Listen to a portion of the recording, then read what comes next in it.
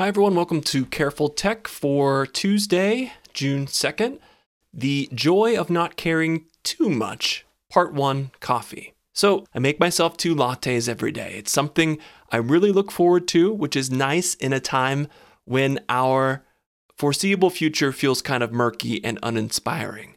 No vacations, no getaways, no eating out, no movie theaters, no ball games, but at least I can make myself an iced mocha every afternoon. So maybe it's predictable that I was dismayed to see the piece that Wirecutter published in mid-May.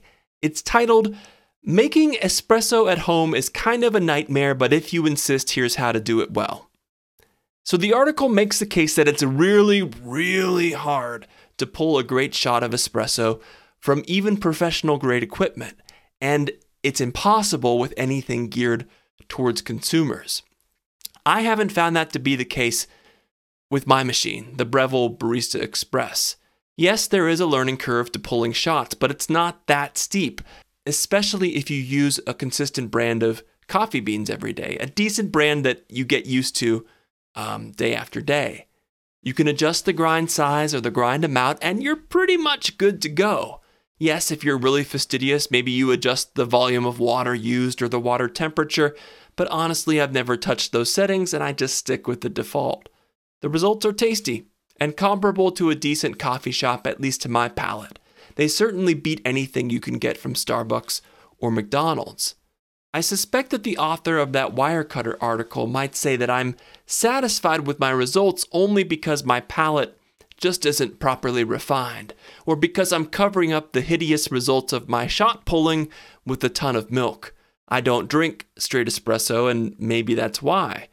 As he describes a friend, quote, "He just drinks whatever brown liquid comes out of the machine and covers it up with pretty milk designs. He's missing out on nuanced flavors and the ability to make drinks taste the way he wants, whether that is darker, lighter, stronger, more acidic, or whatever," end quote. So by the author's measure, the only way to brew espresso is to spend upwards of $1,000 for your espresso machine and grinder combination. Then you need to find a cafe or roaster that offers classes on how to make espresso and betroth yourself to a barista guru for an indeterminate apprenticeship.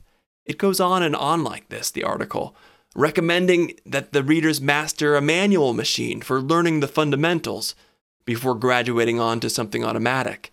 You test your water to make sure you know its hardness and whether you need to spend hundreds of dollars on a system to fix it. Did you hear my eyes roll? Because they rolled, and they rolled hard. I mean, I appreciate that there's no limit to the depth of knowledge for coffee brewing, and I love that there are people who geek out and go deep.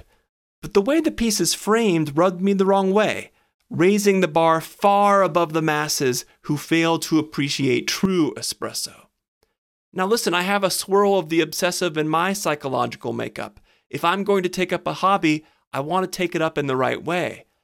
But there's a certain joy to loving something, but not loving it too much, to appreciating something, but being satisfied with a quote-unquote imperfect imitation of the true thing, to being satisfied with good enough over the absolute best. And that's why I typically love the Wirecutter.